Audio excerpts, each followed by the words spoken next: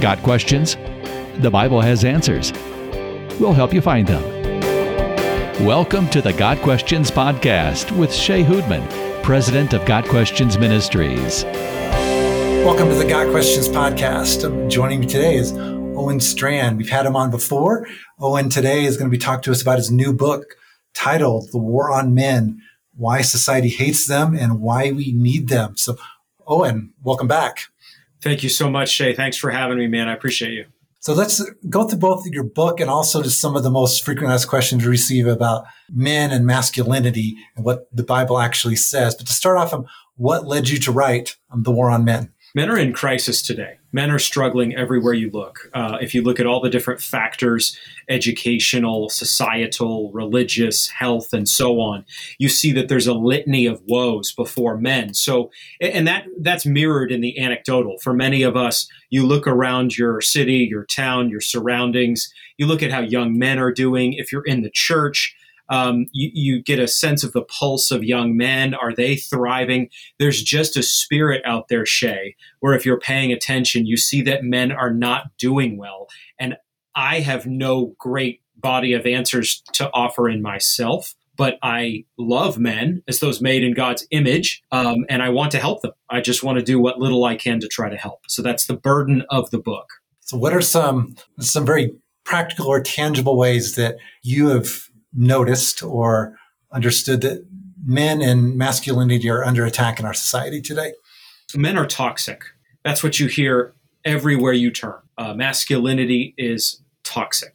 Toxicity as a term is everywhere. It's a therapeutic term. And it's a term that gets at some truths in some cases. You know, men are sinners, just like women are sinners. And so men really do sin all over the place. And furthermore, because men have on average 2,000% more testosterone than women, when men sin, especially when they're angry and in a destructive mood, things really do get broken and on fire quickly. So the sins of men are not, in my view, bigger than the sins of women, but they can have outsized effects. And so when you look around at how men are responding to their perceived toxicity, it's not positive. Men are said to be essentially a lesser being, an inferior being to women.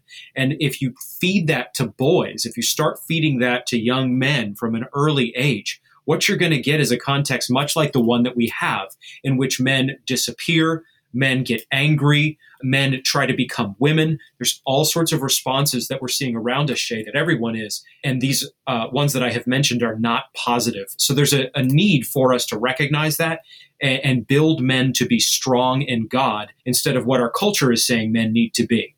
Let's jump into what does the Bible say about masculinity? You want to ask that. Often the questions we get at Got Questions will either be something along the lines of, all the men in the Bible come from a strongly patriarchal culture, therefore that's really not the biblical picture of what a man is supposed to be.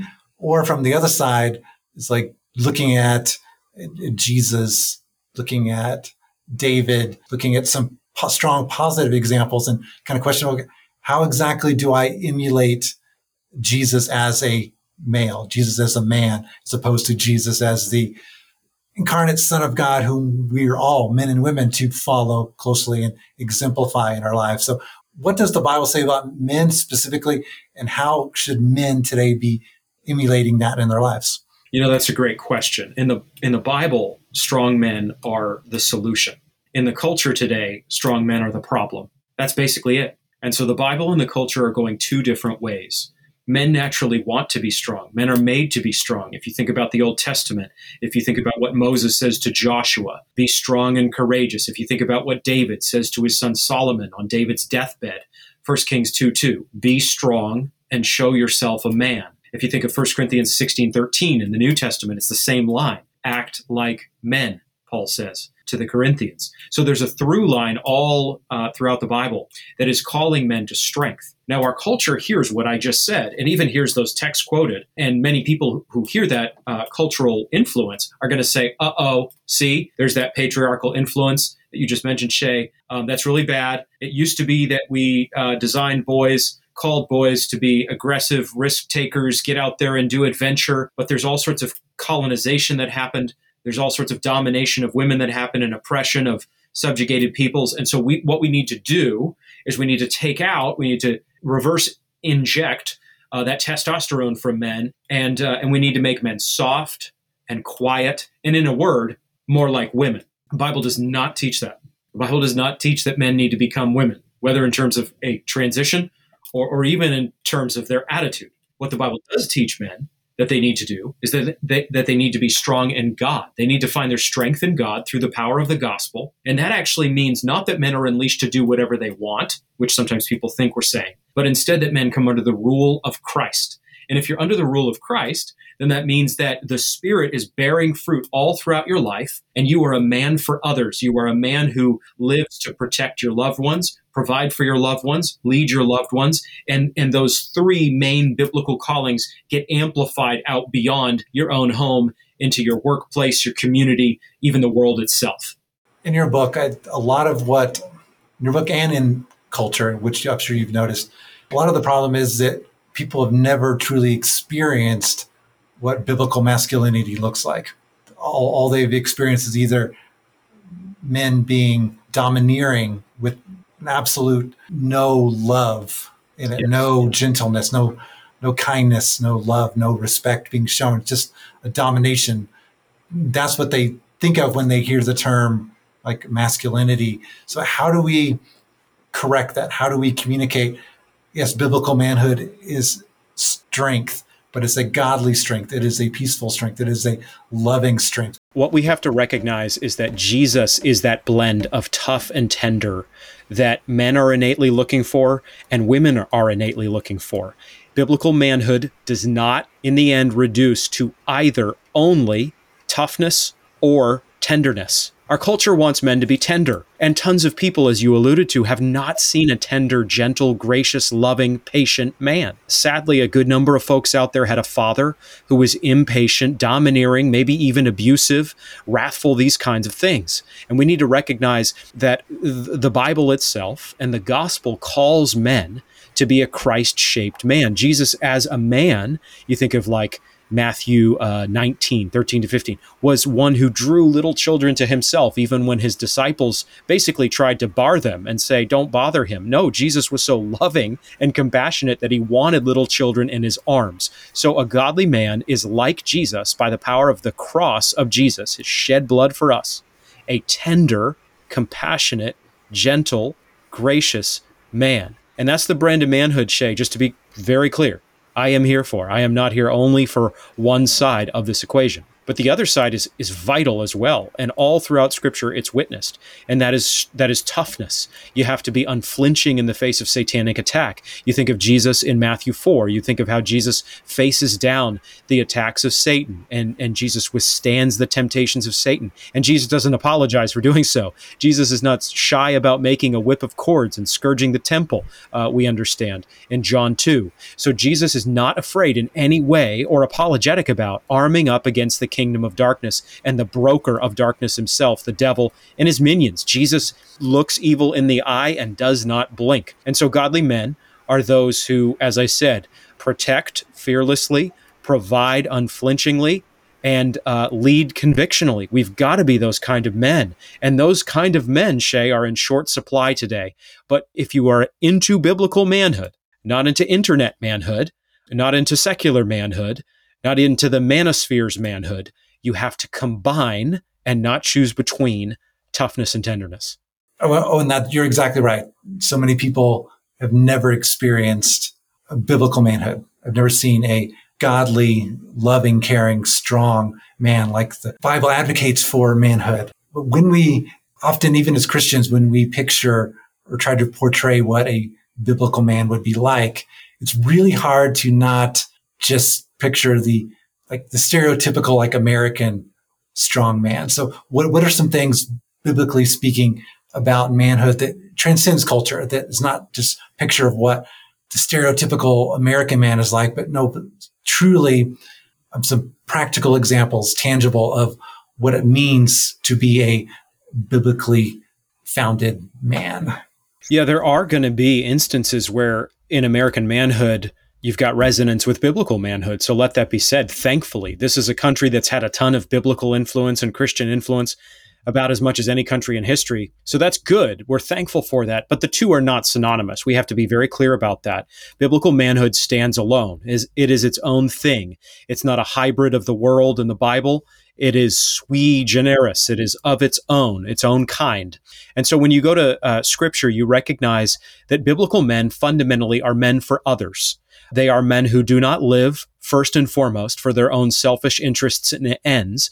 Like Jesus Christ, the true man, the God-man, they live for the good of others. They see their lives as not being about being served by others, but serving others through leadership, through strength, through vocation, through whatever God calls them to do. And you have examples of this from one cover of Scripture to another. You think of the young man David, not tall, not impressive, not the key bench presser in the Israelite army, not even a member of the Israelite army when the Philistines face off against Israel in the book of 1 Samuel. But you recognize that David is the one who will put it all on the line for the honor of God and the good of others.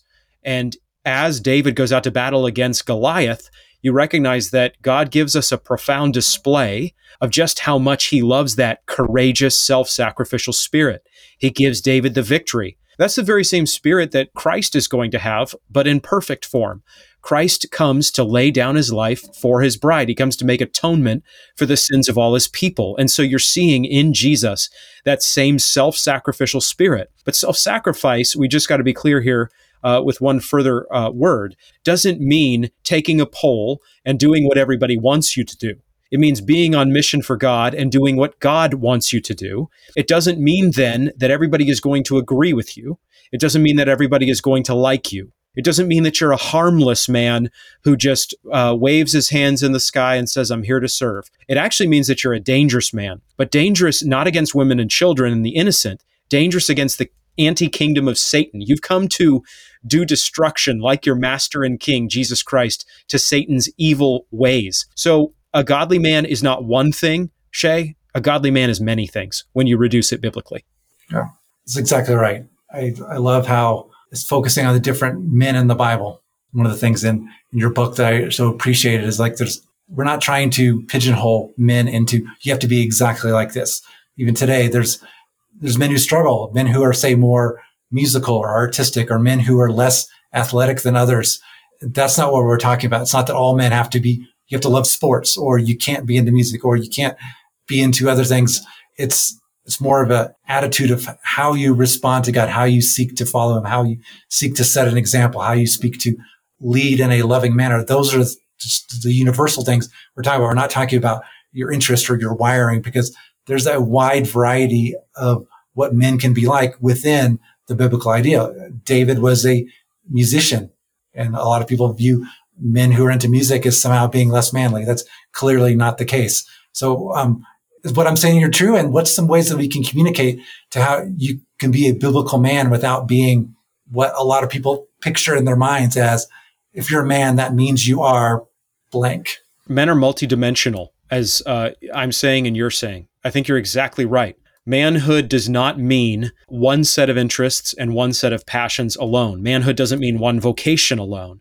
Godly men, I would argue, do recognize from 1 Corinthians 9:27 and other passages that their body is a gift, so they want to be strong in reasonable terms, but they don't think that the physical dimension of manhood, which is so huge in American manhood, athletic manhood, if you will, is the be-all, end-all. We recognize that men have been given all sorts of different passions and interests and giftings, and out of that comes all sorts of different callings and vocations and jobs. And provided, we're in step with Scripture, and I would say we have an eye towards what is masculine and what is feminine in our culture, we have immense freedom as men to flourish and thrive. I myself am a man who I love basketball. I love other sports, but I also love a good poem. I love good music. I love a good film, and the list could go on. And I'm not the emblem of manhood myself. So I think there's a lot more freedom in biblical manhood than we often represent there to be, and that people have sometimes heard. It's good to issue a call to men today to be strong, for example, in multiple forms, but you just have to take great care that you're defining manhood according to scripture as we're trying to do, according to the gospel, and then that you leave freedom, let's say for boys to grow up. Some boys are going to want to be a chef. Praise God. Some boys are going to want to be a computer programmer. Praise God. Some boys are going to want to be a podcast host. It's a very lucrative gig, I hear. Some boys are going to be, a football player and make millions catching touchdowns. Some boys are going to grow up and paint beautiful paintings. That's wonderful. All those things are wonderful. The real key is that you own those God-given roles we were talking about of leader, protector, and provider as God calls you into the home and the family. And from there, man, it's not a restrictive calling, it's an exhilarating calling. And the church needs to make that clear to people. That's perfect. And I have many male friends who just looking at the beautiful tapestry, so to speak, of their interests, their skills, their passions, their wiring, how they're designed, things they're good at, things they're not so good at. The same is true with me. I mean, in some senses, I am a very stereotypical American man in my interests and my passions. In other areas, not so much. I am not a handyman at all. I'm not a mechanic. I'm truly not good. I can do the basics with the car. I could change the tire, change the oil, maybe a few other things. So there are parts of me that I'm like, I'm so glad I have other friends with those skills, or I know how to take it to a mechanic who knows what he's doing, those sorts of things.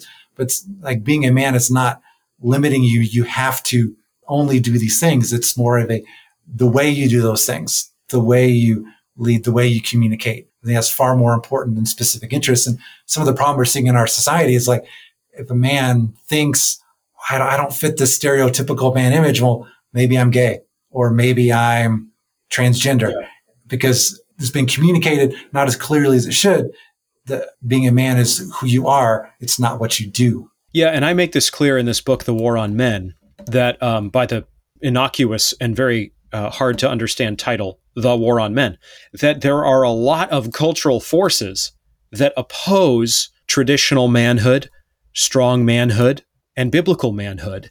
And that's not good. So let me just expound briefly on what you were just talking about, being a handyman. I'm not a handyman either. I am very, very good at driving cars to men who can fix them, for example. Therein lies my car expertise. But I do want to recognize at the societal level, and even in the church, it's not a good thing for there to be a war on men. It's not a good thing for the soft professions, so to speak, more feminine professions traditionally, to be seen as good professions, and the trades and manual labor and risk-taking professions and adventuresome professions, let's just group that kind of very generally like I just did, those are the bad ones because those are more patriarchal or something. That's not the case you're making or I'm making. That is absolutely a cultural and societal view. So it's not the case that all men are going to be able to rebuild their house, demo and reno. I can't.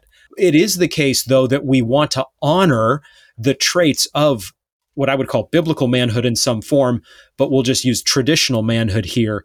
We don't want to lose those. We don't want to transition to a soft, plastic, formless society that's essentially feminine in its cast. So even those of us who are not traditionally gifted in certain masculine ways need to recognize there's a lot of good in how God has wired us in those forms. And our culture's not going to say that. And boys have lost a lot of those pathways, by the way, to build out some of those skills and inclinations. They've lost, in many cases, the Boy Scouts. Many of them don't have a dad. Many of them don't have positive role models of the male kind. And that's going to have a real effect too. So hopefully the church, I guess to land this plane on a positive note, hopefully the church can be a place where men can teach boys some of the traditional trappings of manhood to some degree, but then especially what we're talking about as the core of biblical manhood. Yeah, so this is a question that I saw come in the other day, something I've been thinking about before, but I think we're going to turn into an article. So maybe you can help me kind of formulate my thoughts on it. So both men and women are called to follow Christ. And Jesus is not only an example of a perfect man, but he's also the example of a perfect human being. But for the purposes of this conversation here, what does it look like differently for a man to follow Jesus, to follow his example, versus a woman to follow Jesus and his example? That's a great question, too. Men are fundamentally to be trained to own the God-given roles laid out in Scripture. We've talked about those some, but I want to train my son, who is 12 years old, into being a leader, protector, and a provider. I want to train him from an early age, though I, of course, cannot know whether he's going to get married, have kids, what vocation he's going to have, those sorts of things. But I want to train him to be leading himself spiritually so that, God willing, he goes on to lead himself spiritually by the grace of God through Christian faith.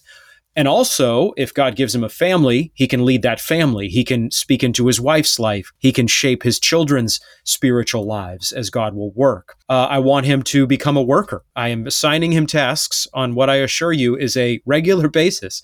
Where there's pockets of time, for example, though he's only 12. Hey, buddy, I want you to go out and do 30 minutes of weeding. I don't live in a great Tolkienian forest paradise. Okay, I live in a subdivision in America. So it's not always easy to find ways for him to cultivate that boyish working spirit, but I'm trying to find whatever I can, man. So I unleash him to be a worker, and I'm talking to him, hopefully patiently, about developing a working spirit as well, not just doing it, but doing it unto the Lord. I'm training him to try to be a protector. So when I go on a trip to speak for a church or a conference or something like that, I pull him aside and I say, hey, buddy, you're the man of the house. Protect your mother and your sisters, these two sisters, lock the doors at night, that sort of thing. Hold the door for mom. Look for ways, to be strong for them. I'm not in any way thinking, Shay, that Gavin's going to hold off a horde of Vikings if they storm the front door. But I am trying to just create those instincts and nurture them in him. In some ways, there's a little overlap with his sisters, but that training I just laid out, that's unique to him as a boy. Of course, the girls have to develop a work ethic and this sort of thing, but I'm training him into the roles we have covered in this short time together. I'm trying as best I can, praying for him, praying for his heart and his soul to love those roles by the grace of God, above all, to love Jesus Christ. So that's a different presentation of the faith, Shay, than you're going to get in a lot of circles in evangelicalism today, where we really start with a ton of gender neutral stuff, shared commitments of the faith for men and women. And only at the very end, maybe do we slip in and the husband's the head of his wife. The wife submits to her husband in everything. Ephesians 5, of course, not that's sin. So I think we have to go the opposite way. I think we are reverse engineering, as God allows, in our boys and our girls. We're training them, to say it differently, into the ideal, asking that God would give them a real palpable sense of joy and delight in being a man of God or a woman of God by the power of the gospel of God. And of course, it goes without saying, that is a very countercultural way to raise children in 2023. But as I stake out in The War on Men, this book, and as I stand for my broader ministry as you do, it's my prayer that we will stand apart, not in the sense that we hate unbelievers. We must not. We need to love them. But that our manhood and womanhood lived to the glory of God is so joy-filled and so persistent, even in times when joy is hard won, that people will look at our families or we ourselves, whether married or single, and they'll go, what makes him different? And with young men, if I can just close on this, I know I'm going on here, but if these young men are pulled towards watching Jordan Peterson videos or Andrew Tate videos, Joe Rogan podcasts or Jocko Willink content, and some of those figures can be positive in what they say in different respects, some of them not. But my prayer is that we won't just add on a few biblical ideas to those cultural forms of manhood, but we will instead say, look, this guy may be saying something true here, but we have the genuine article. We have what is from God himself, biblical manhood. The only way to get there is the grace of God. But here's some good news. If you are a man and you have crashed and burned, you have lost your wife, you have lost your children, you have lost your job, you are floundering, you're a young man, you don't have any purpose in life, you're a boy, you don't have a dad, the circumstances could be multiplied from here. We offer you the grace of Jesus Christ, the power to be transformed through his blood and his resurrection. And so we offer not just practical wisdom, we offer the pathway into God glorifying manhood itself. Amen. So I love the conversation, just to try to focus on remembering men and women are different. God has a unique design for each of us. When God said, it's not good for man to be alone. I will create a helper suitable, complementary. Men and women are complementary to each other. And how that exactly, precisely plays out can be different in one marriage to another. But God has a unique design for men and a unique design for women. That's to be celebrated, not attacked, or the lines are not to be blurred. And saying that, it's not that all men are one way and all women are another way. There's a lot of overlap. We talked earlier about being mechanical. One of the Got Questions employees, a woman who's a great friend of mine, is far more mechanical than I am. So this is not about those type of roles. It's about celebrating manhood and celebrating womanhood. And I really appreciate that focus in your book. So again, this has been the Got Questions podcast with Owen Strachan, the author of The War on Men, Why Society Hates Them and Why We Need Them. We'll include links to where the book can be purchased in the show notes for this episode at podcast.gotquestions.org, also in the description on YouTube. So Owen, thank you once again for joining me. I really appreciate this book. I appreciate your heart and what you're sharing and how much you strive to present the biblical ideal, not anything that's cultural or not trying to make all men one certain way, but at the same time focusing on here's what the Bible says men are to be like, and ultimately pointing to Jesus Christ as the perfect example of that. So thank you again for the book and for joining me today. Man, it was great to be here and to get these things out. You're dead right. Equality doesn't mean sameness. It doesn't mean that men and women are exactly the same in all respects. We shouldn't be scared of the differences. We're each made in God's image, men and women alike. But God has made us a man for his glory or a woman for his glory. So we're trying to restore the dignity and even nobility of manhood in this particular conversation. And I'm really thankful that that's your heart as well. Thank you. Got questions? The Bible has answers, and we'll help you find them. Your questions, biblical answers. The Got Questions Podcast. Check us out at podcast.gotquestions.org.